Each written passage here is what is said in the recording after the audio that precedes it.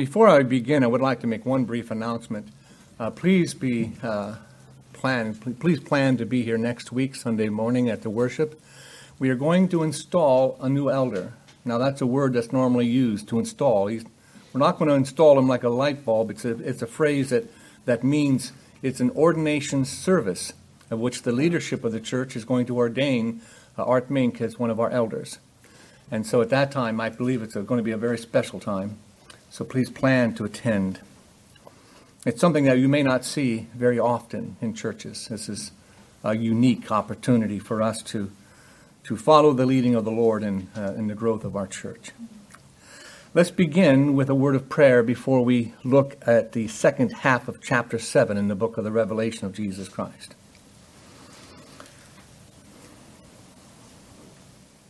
Our Father, we ask now that you would now calm the hearts of your people and remove the worries from their minds and the things that are going to be done this week, the things that are going to be done in a few minutes perhaps, or this afternoon or whatever. We ask, Lord, that our hearts and minds would be stayed upon the word, that Christ be lifted up. And we have an understanding and a growth in knowledge of how the gospel works, how the news, the facts and the truth of how the scriptures can be brought into the mind and then the heart embraced by the work of your Spirit. Teach us now how you have done and moved heaven and earth to seal your people from the foundations of the world, but now you are moving in your efficacious grace. You are moving in your effectual calling, speaking to people by your word, by the work of your Spirit, giving them life, raising them from spiritual death, taking them out of the dominion of death, bringing into them into the kingdom of God and to your kingdom. And so, Father, we pray that these things be made clear, but we also pray, Lord Jesus, that not only would they embrace you, but they would have hearts that would just fall in love with you forever and ever. So, Holy Spirit, we ask, move upon your people. Move upon sinners who need to be saved. We pray these things for the glory of our Father, for the glory of Christ, and for the glory of the Holy Spirit. Give us this grace, we pray in our Lord's name. Amen. Amen. Now, last week we finished the first half of chapter 7 in the book of Revelation. I would like to briefly say that some people anticipate different things when I talk about we're preaching through the book of the Revelation. I mentioned that to my cousin, and we visited them this week, and when she heard that I was preaching through the book of Revelation, she's like, oh, she got all excited, like, I've read all the, or no, she didn't say that, but, many people will say, I read through the Left Behind series, and I know this, and I've heard, my favorite preachers are Tim LaHaye and many people that have this view of the apocalypse where let's just say that it's more Hollywood than it is Scripture. Because sometimes when I go and work my way through the book of the Revelation, we have to remind ourselves that God has given us this revelation, these visions, the apocalyptic visions, that we may endure unto the end, that we may be conquerors in this life, not given pieces of a puzzle to put together that we might know when events are going to happen. I'm not going to talk about helicopters with cruise missiles and things like that. I'm going to talk about what the Word has for us, how we can endure. And the topic today is going to go from how God has chosen His people, the 144,000 that we saw in this vision, how He has chosen a specific number of people. But then when we look to see them, if we look with our eyes, we turn around and say, well, who are they? It's an innumerable number. It's a group of people without number, like the sand of the sea. And then we move into the area of, well, who are these people? And we'll see as we go through the scriptures that an angel will ask John, well, who are these? And where did they come from? And then we'll say, well, they have been called out of the world. They say a song, they sing a song that says, salvation is of the Lord. That's what they sing. That's the important part. That is what we're going to learn, that we can endure unto the end if we understand that our salvation is of the Lord and not of our own making. We're going to fail, but God will never fail. So let's go on. The doctrine that we went through last week was the doctrine that was pointed out as being the doctrine of the election. Now, understanding the gospel, just the simple gospel, is one of the most important achievements that any Christian can have. That foundation enables all of God's people to endure. And sometimes people say, well, it's just the simple death and burial and resurrection. Well, those three events have a lot of foundation beneath them. God died for his people. God gives the gospel out to his people. It does not go out futilely. It does not go out and it does nothing. It accomplishes what it goes out to do. There is an effectual calling of God upon people. There is the calling that I'm just giving to everyone now. It's a general call. God calls all men to repentance. But when his gospel goes out in power, people will be changed. And so this week we're looking at not only the unconditional election, but also the effectual call of God.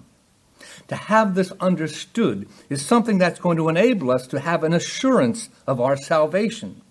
The effectual the call of God is a comforting doctrine. It is not just a point of debate among friends. I'm not teaching you this so that you win arguments and go to and have debates with your buddies. No. This is going to help you become a stable Christian. It gives you assurance.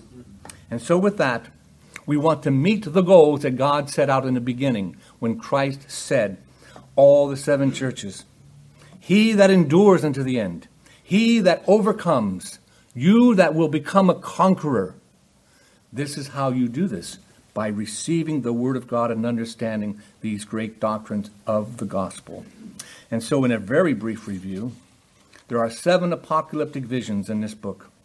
The very first one we looked at was in the chapters 1 through 3, and how Christ was revealed to John, a tremendous vision of Christ, walking among his churches, giving the promises to those who overcome and who become conquerors. The second vision is going to be chapters 4, 5, 6, 7, and then the first verse of chapter 8, which we are involved in right now.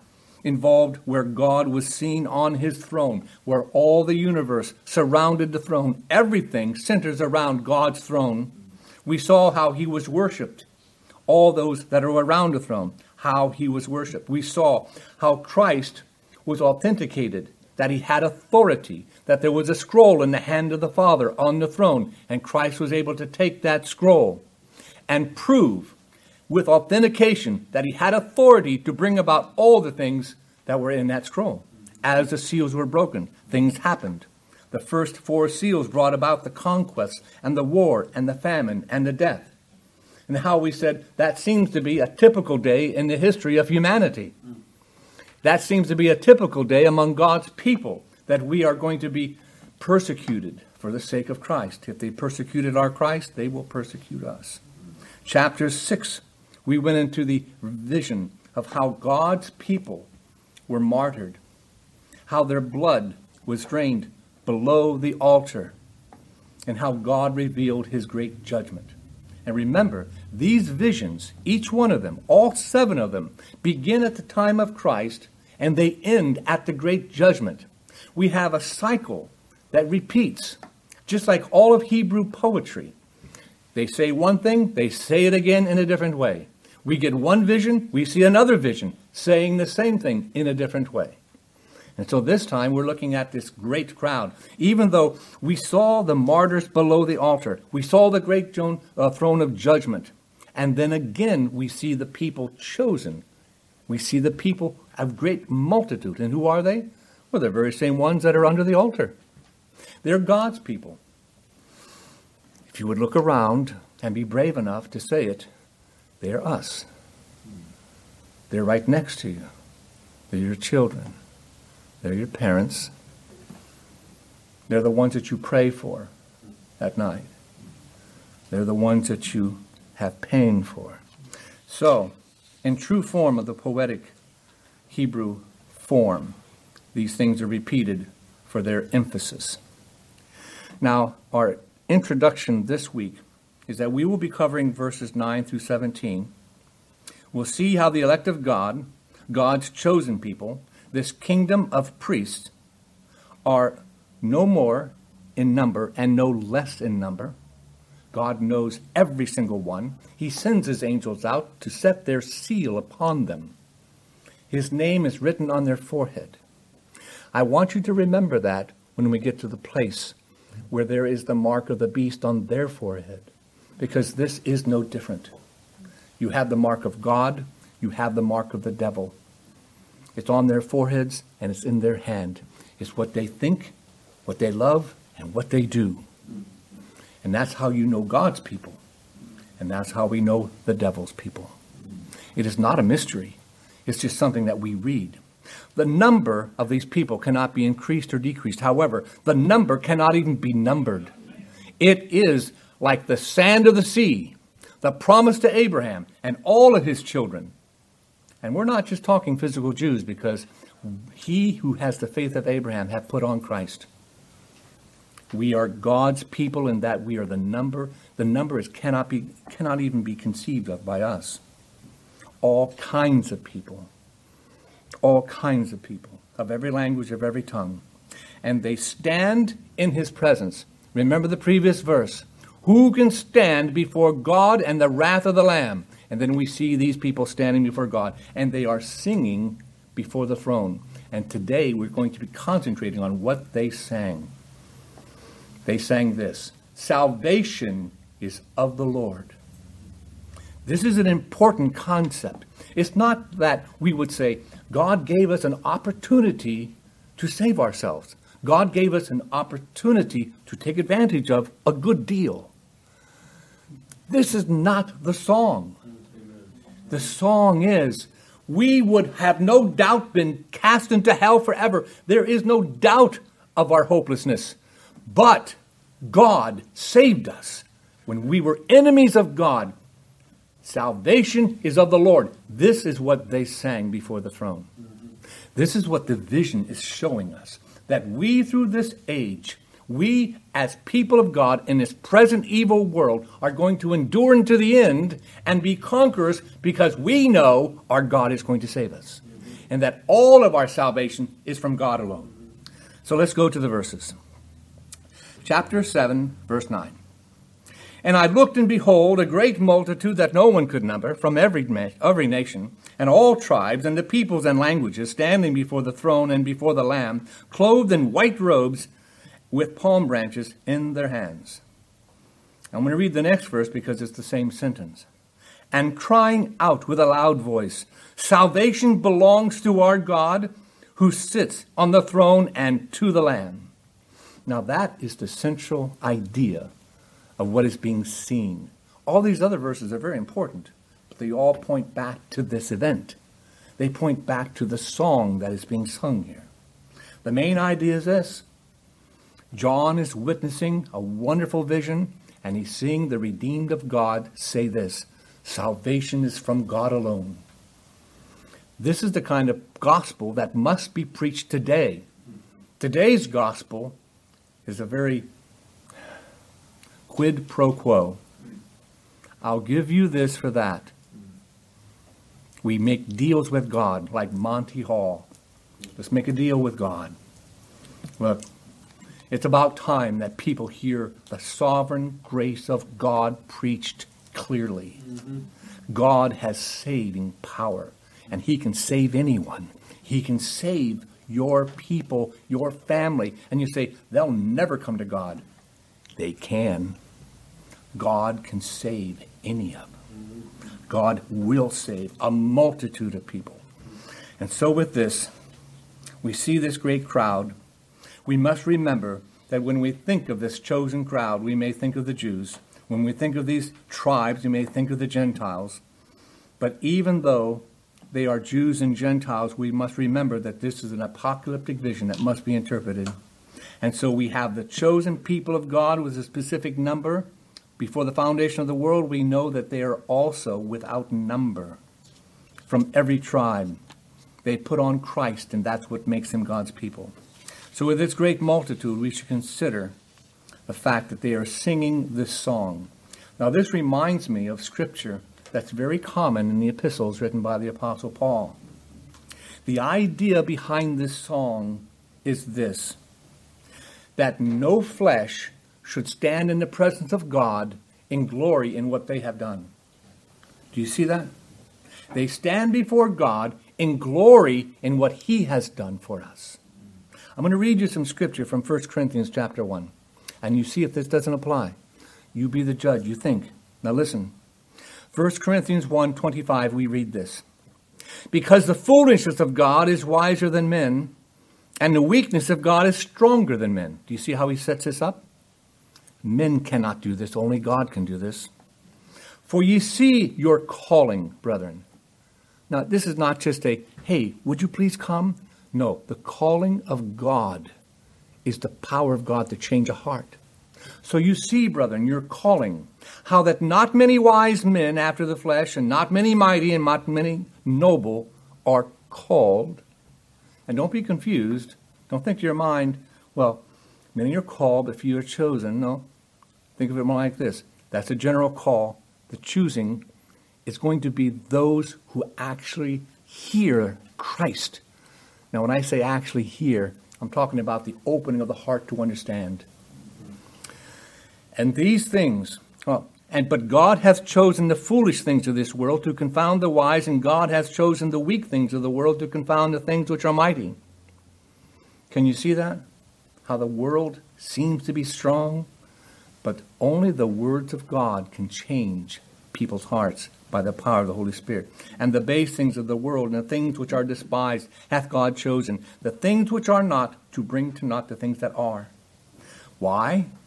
That no flesh should glory in his presence. Now you see, the end of this chapter, it'll say these words. They are in the presence of God, and they're sheltered by his presence. So we need to approach God with a full knowledge and understanding from our hearts that no flesh should be glorying in his presence. And that should have a clear understanding. Salvation is of God. But of him are ye in Christ. Do you hear that? Of him are you in Christ, who of God is made unto us, which means it is God who enabled us to know that it is Christ who is our wisdom, who is our righteousness, our sanctification, our redemption, that according as it is written, he that glories, let him glory in the Lord. There is a lot to brag about. There is a lot to be happy for. There is a lot to say, this is great, but it must be directed to God alone. We must humbly embrace this truth. No man should be able to stand before God in his pride. You cannot. So the purpose of knowing that this particular passage, it shows us the election, it shows us the moving of God upon the people, but it centers around the idea that they stand before the throne, acknowledging and worshiping that there is only God's grace that puts them there. This reminded me of the five solas. You probably know them, many of you do. The idea that in the Reformation, there were men that said, we need to have some ideas about what is true when it comes to looking at the Scriptures. And there are five solas. Let me just briefly tell you what they are. We must believe that the knowledge of God can only be obtained from Scripture alone. Scripture alone. The way of salvation is by faith alone, not by the works of the Mosaic law. We must understand that salvation is by grace alone, not by anything that we have merited, by grace alone. Also, accomplished by Christ alone. And now we get to this one, that all of this is done not for your glory and not for your purposes, but for the glory of God alone. To the glory of God alone. It is something that we should be able to see, that this crowd, this magnificent, large crowd, which is all of God's people, and they say this to themselves, there on the throne, in the throne is the Lamb who is the author and the finisher of my faith. He is the one that authored it. He is the one that accomplished it. He is the one that finishes it. chapter 7, verses 11 and 12. And all the angels standing around about the throne, and all the elders and the four living creatures, and they all fell on their faces before the throne and worshipped God. I'm reading the next verse because it is the same sentence, saying, Amen. Blessing and glory and wisdom and thanksgiving and honor and power and might be to our God forever and ever. Amen. Now let's not forget what the word amen means. It means so be it. I agree with this. And so what we have now is the great crowd, all the elect of God saying, salvation is of the Lord. And all the other creatures, the angels, the four living creatures, all the elders, they fall down and say, what they said. What they said. We agree with what they said. And then they proceed to go on with a sevenfold form of worship. A sevenfold form of worship. Blessing, glory, wisdom, thanksgiving, honor, power, and might. Why? All these things point to the idea that salvation is of the Lord. Blessing be to our God forever. Glory be to our God forever. Wisdom be to our God forever. Thanksgiving be to our God forever. Honor be to our God forever. Power be ascribed to our God forever. And his might may it always be ascribed to him alone forever. Why? Because we stand before God only because salvation is of the Lord. They were looking at what this great multitude is singing. And so verse 13. One of the elders addressed me. And here comes the question. This is what we've been looking at for several weeks, right? Who are these people? The number. The unnumbered crowd of people. And now they stand singing this song. And now the elder is asking John, who are these clothed in white robes, and from whence did they come? What a good question, is it not? And we've been trying to answer it. Who are they? Where did they come from? And this is the lesson, we can learn. They're the ones who have been redeemed. Let's read what he says. And sir, you know. And he said to me, well, here's the answer. These are the ones coming out of great tribulation. Now, I left out the word the in the English Standard Version, because in the King James Version it says, these are the ones that came out of great tribulation. But we can say the great tribulation because our lives are nothing but a great tribulation. They are. They have washed their robes and made them white in the blood of the Lamb. What an amazing thing to say. Our Lord is really good at irony. He's really skilled in giving us such wonderful truths that are paradoxical in nature. Have you ever cut yourself and got it on your shirt and the first thing you think of, oh, let me wash that out? I mean, would you ever have thought that you would wash anything in blood? I mean, that's the one thing that would say, oh, watch out, be careful with that. And yet, the image that we're dealing with here, the shadow that's being cast by what is casting it is this, that the blood is what was done by Christ to make your heart pure before God, to cover your sin, that you may wear his righteousness. It makes your robe that you stand before him white. Such irony that we would see in our own physical lives. Don't get blood on your white shirt, it'll never come out.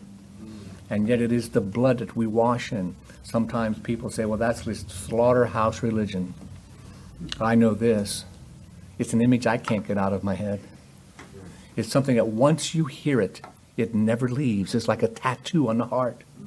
That we should be washed in the blood of the Savior. So here we have it. Verse 15, therefore they are all before the throne of God. They serve him day and night in his temple. He who sits on the throne will shelter them with his presence. Now that phrase right there, I cannot stop thinking about it. How that we can be sheltered by the presence of God. If you look around and see just normal people around us, they're just us. There's nothing special about us, is there? And yet in this life we are called to follow the Lamb wherever he goes. We read that he is our King. He is the Lion of the tribe of Judah. But when we cast our eyes on him, he is the Lamb slain from the foundation of the world. And we follow him wherever he goes. If he says go here, we go there. If he says stay here, we stay there. This is our Lord. And how does he shelter us in his presence? There's only one place that we should be, in the holy presence of God. We call ourselves out of the world because God has called us out of the world. We assemble ourselves before the preaching of the gospel because it is there that he says, I will come and walk among you. Do you see the apocalyptic visions? Christ walks among his churches. He knows us from the heart. He loves us. He calls us out. And we are sheltered in his presence. And what presence is that? Health and wealth? No. It is the presence of holiness. The holy God brings his people in. And there we are, like the burning bush, in the presence of a burning holy God. And yet we are not consumed because we have the righteousness of Christ. We stand sheltered by his presence, sheltered by the presence, sheltered in the holy presence of God, called out from the world to be holy, to be present in God's place. So there we have it in his temple, the true temple. There would be a time when all of God's people will worship God in spirit and in truth, not just in a physical building. And here we are. Even though we're in a physical building, we must worship God in spirit and in truth, sheltered in the presence of God. Verse 16, and they shall hunger no more, neither thirst any more. The sun shall not strike them, nor any scorching heat. This reminds me of that scripture in Matthew chapter 5, is it not? Blessed are they that hunger and thirst after righteousness, for they shall be filled. And who shall fill them? Well, the bread of heaven shall fill them. The water of life shall bubble up out of us because God's Spirit has come and has made us alive. They shall hunger and thirst no more. Neither shall any type of leadership or any type of worldly government or beast or dragon shall not scorch us with their leadership. We will survive in this world. We're going to endure in this world. No matter how hot it gets, no matter how difficult it is, no matter what the devil throws at us, no matter what type of political change, no matter how many Putins we got or how many governments we have, whatever the case may be, God is going to keep us. We can endure. We are more than conquerors in the Lord Jesus Christ. Verse number 17. For the Lamb is in the midst of the throne, will be their shepherd. We will need no shepherd in heaven, but we need one now. We need the shepherd of this church, the Lord Jesus Christ, to guide us. And that is why we follow the word of God. Now, we have elders here, but we are under shepherds. Only Christ is the head of this church. Only Christ. He will be their shepherd. Guide them to springs of living water. And where is that? The Lord himself. The Lord himself. God will wipe away every tear from the eye. What an image. What a concept that God should do that for us. I have a practical application here. It's very similar to last week, but I want to join them together. I did give homework assignment. Everybody get that completed? John chapter 6, how many times did you read it? Okay, well, we're going to go over it again. But the idea of looking at, in this context, how God has elected and sealed his people, but he has also effectively moved in their behalf and has called them out. And the hearing of the heart and the hearing of the mind, the understanding, is by a hand of God. Now, the effectual call of God is a genuine biblical doctrine. As a matter of fact, it's in our confession of faith. In chapter 10, chapter 1, it explicitly explains the effectual call. So I'm going to read it to you, but it's going to be paraphrased. I kind of changed some words around and made it modern English.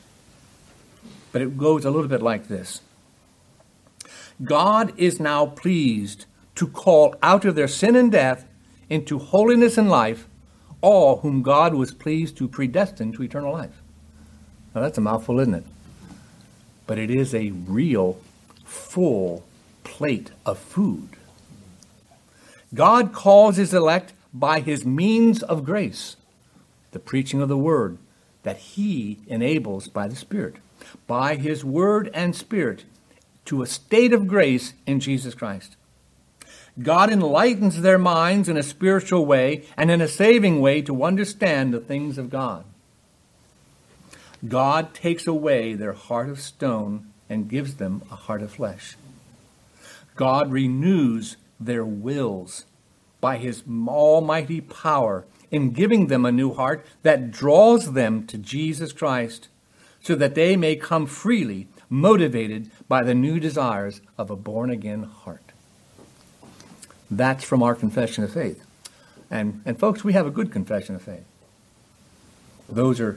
This confession has been embraced by Christians from generation to generation since the 1600s. Let me just briefly say it again. The elect are called to life. God uses his means of grace to do this. God makes all things new. Their view of life is changed. God regenerates them. They are born again. And now God gives them a new heart, and their will is different because their heart is different. That is what effectual calling is all about. Now, I'd like to go through some scriptures that teach this, so that you can go back and study them for yourselves. The one that people usually go to, which I'm going to go to, is Romans chapter 8. So let me just read them to you from chapter 8, verses 28 to 30. And we know that all things work together. Now we have a better view of this, don't we? God has worked from the very beginning to the very end, not just in your lifetime and not just this week. It's not as though, I got a flat tire because he knows I was going to get in an accident. No, it doesn't just go like that. It goes from one end of eternity to the other. God has worked all things because God has abounded toward you in his grace to good to them that love God. Now, those are who the elect are. And you say, well, I wish I knew who the elect are. I know who they are. It's the ones that love God. Anyone who loves God. To them who are the called according to his purpose. Called out. In fact, the word church means the called out ones. The ones that have been called out to be in an assembly. For whom he did foreknow, he also did predestinate to be conformed to the image of his Son, that he might be the firstborn among many brethren. And many people are going to say, well, God looked into the future and saw what was going to happen, and then he chose them. You got to be kidding me. Listen, if God looked into the future, well, then you have him discovering something and learning something. Look, if God discovers something, that means he didn't know about it. You cannot destroy who God is to make your feelings better. You should not be in a position to judge who God is.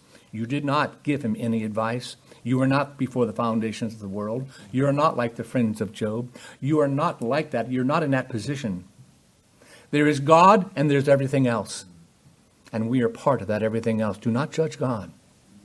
He did not find something in the future. He put something in the future.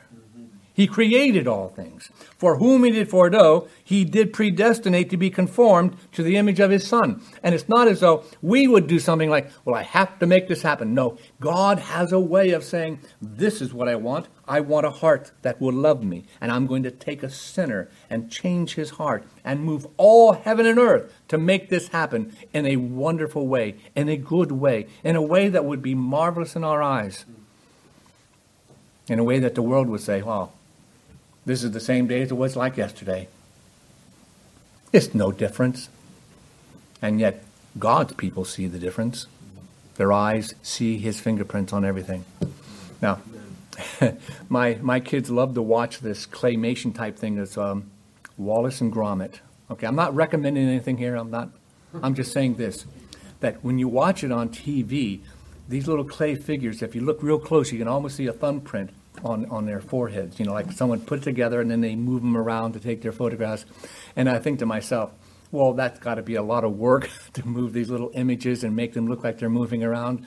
But if you look closely at God's world, you see his thumbprint on everything. You see him on your own life. You see them in politics. You see them from the very beginning to the very end. And if God opens the eyes of your heart, you'll see his thumbprint everywhere. He moves among us. he will make us conform to the image of his Son. Moreover, whom he did predestinated, them he also called. Called. They believe by the word of God. You have the knowledge of the truth, but it is by his command that is believed. It is done. You give the word, and it shall be done. By his word, by his command. John chapter 10, verses 20. I'm not going to get to John chapter 6, I'm sorry. We're going to get there eventually. John chapter 10. But ye believe not, because you're not of my sheep, as I said unto you. Now, why did I pick this verse?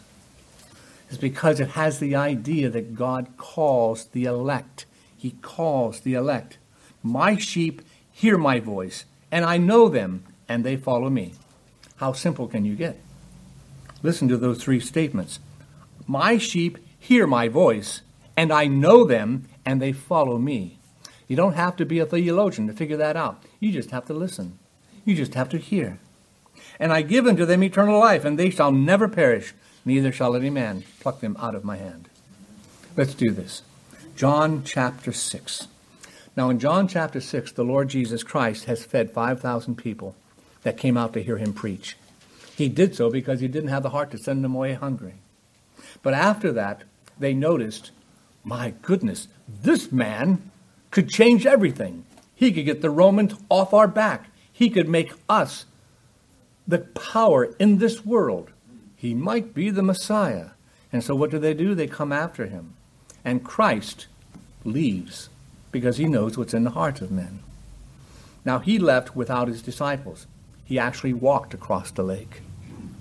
His disciples took a boat. The others came looking for him.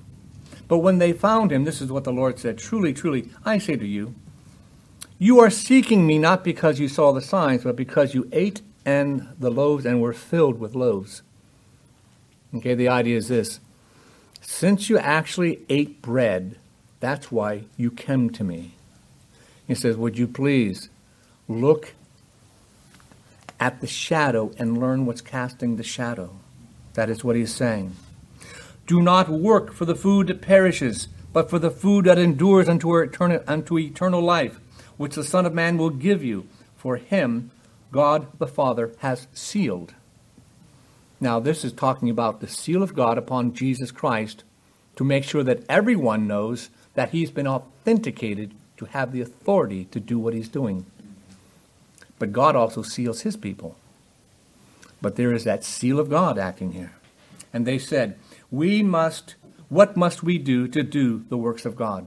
Now, they cannot do what Christ did, but the work of God, for them, is very clear. Jesus said, this is the work of God, that you believe on him whom he has sent. And they said, well, show us a sign. They just saw him feed 5,000 people, and now they're saying, show us a sign. So he's not going to show them a new sign. He's going to tell them the sign that he's already given them.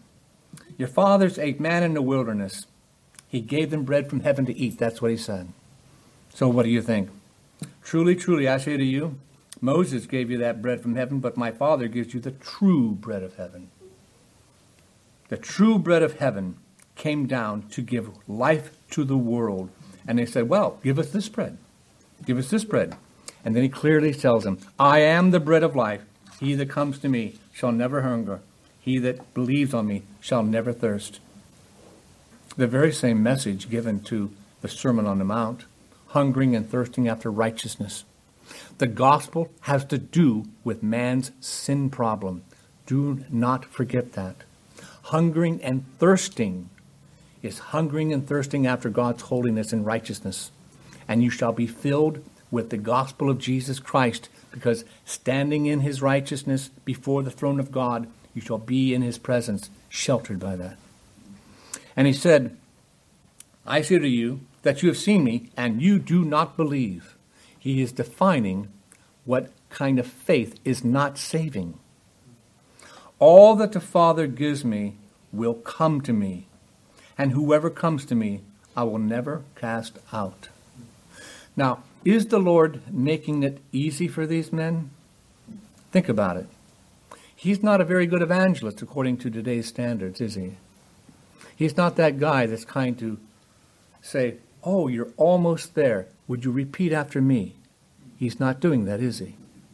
No, he's saying this. If you think that's hard, listen to this. That's what he's saying. All that the Father gives me will come to me.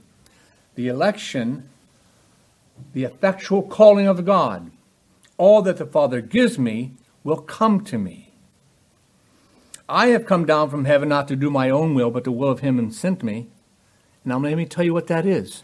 And this is the will of him that sent me, that I should lose nothing, but raise it up at the last day. Christ will not lose one of his people. Every one of the elect is going to be saved. All of them, without exception. Remember what Isaiah 55 says. He shall see the travail of his soul and be satisfied. God and Christ will be satisfied with his work. For this is the will of the Father, of every one who looks on the Son and believes on him should have eternal life, and I will raise him up at the last day. And then Christ warns them, do not grumble, because I said, I am the bread that came down from heaven. Do not grumble about this. And then they started to grumble. They said, is this not Jesus, the son of Joseph? Isn't this guy? Why is he talking like this? Why does he say, I came down from heaven, when I know he came from Nazareth? I know his dad. Why is he saying he's coming down from heaven? Why is this all happening? But he says, do not grumble among yourselves. Now listen, no man can come to me.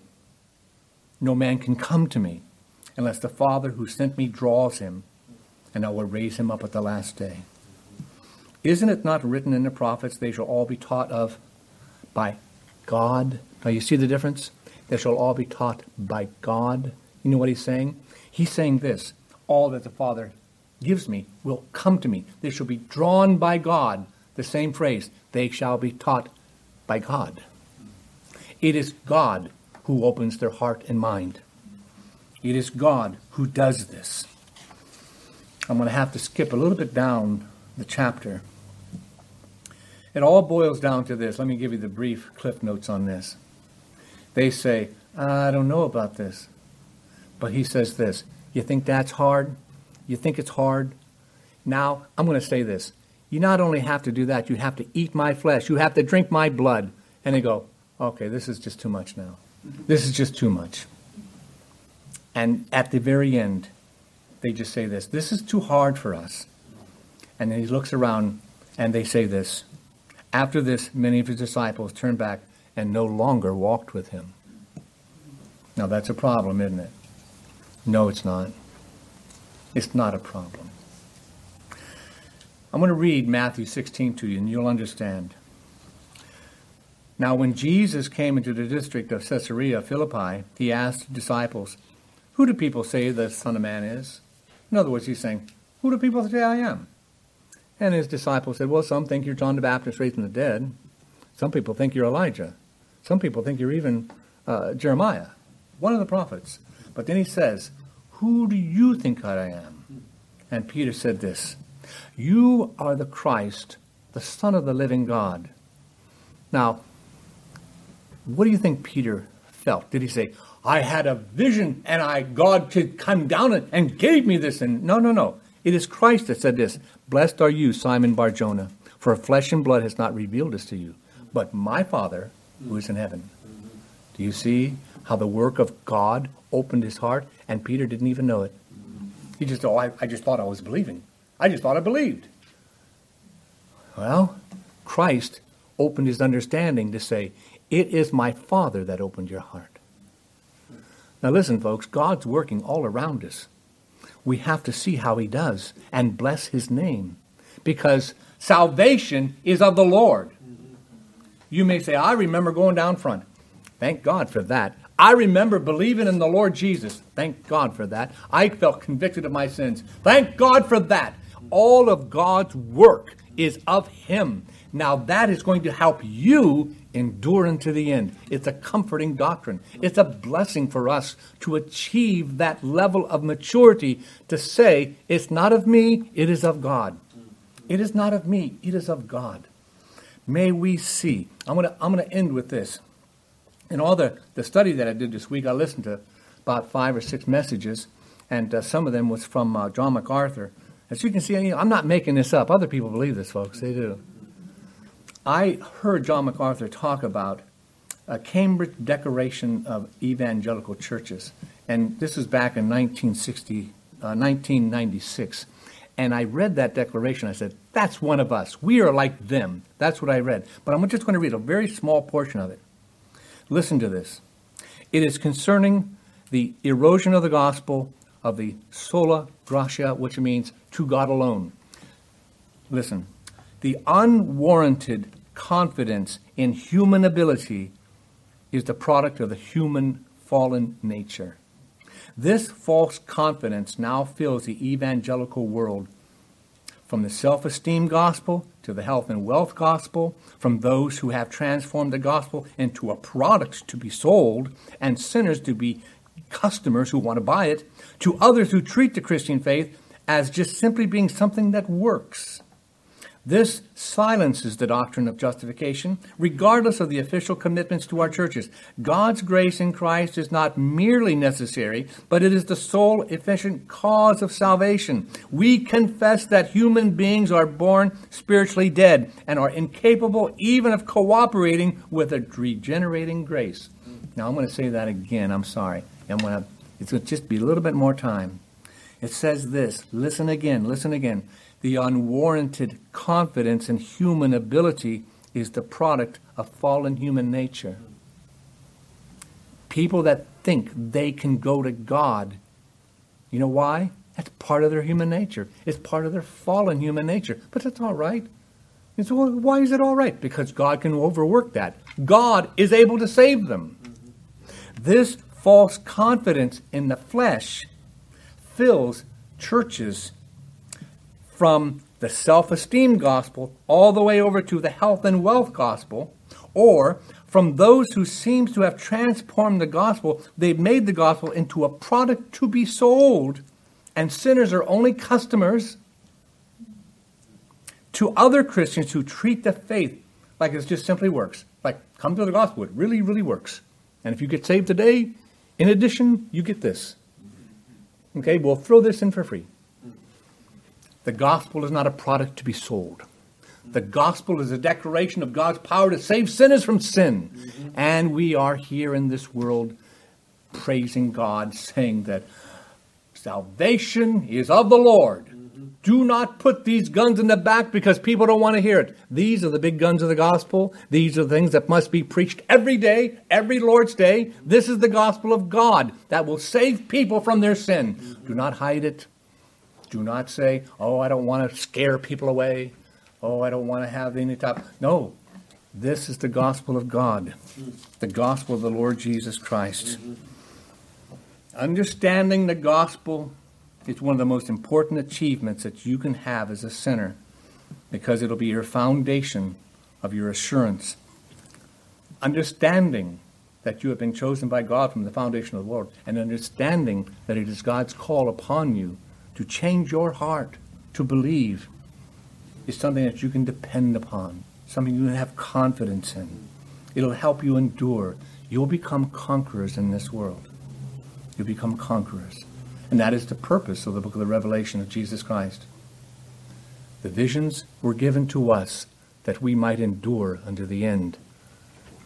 We have to look at the book that way because that's what we're told to. We're told to look at it that way. Blessed are those who read the words of this book, and blessed are those who hear. Let's go to the Lord in prayer. We thank you, Lord, that you have given us your grace. You have given us the gospel so freely. We love you, and we declare boldly that salvation is from you alone. And thank you, Lord, for saving us from our sins. Thank you for changing hearts. Thank you for changing us. Thank you for changing us from the love of sin to the love of who you are. Thank you, Lord, and praise your name. Praise your greatness. Praise your honor. All that you are, we bless your holy name. We pray this in our Lord's name.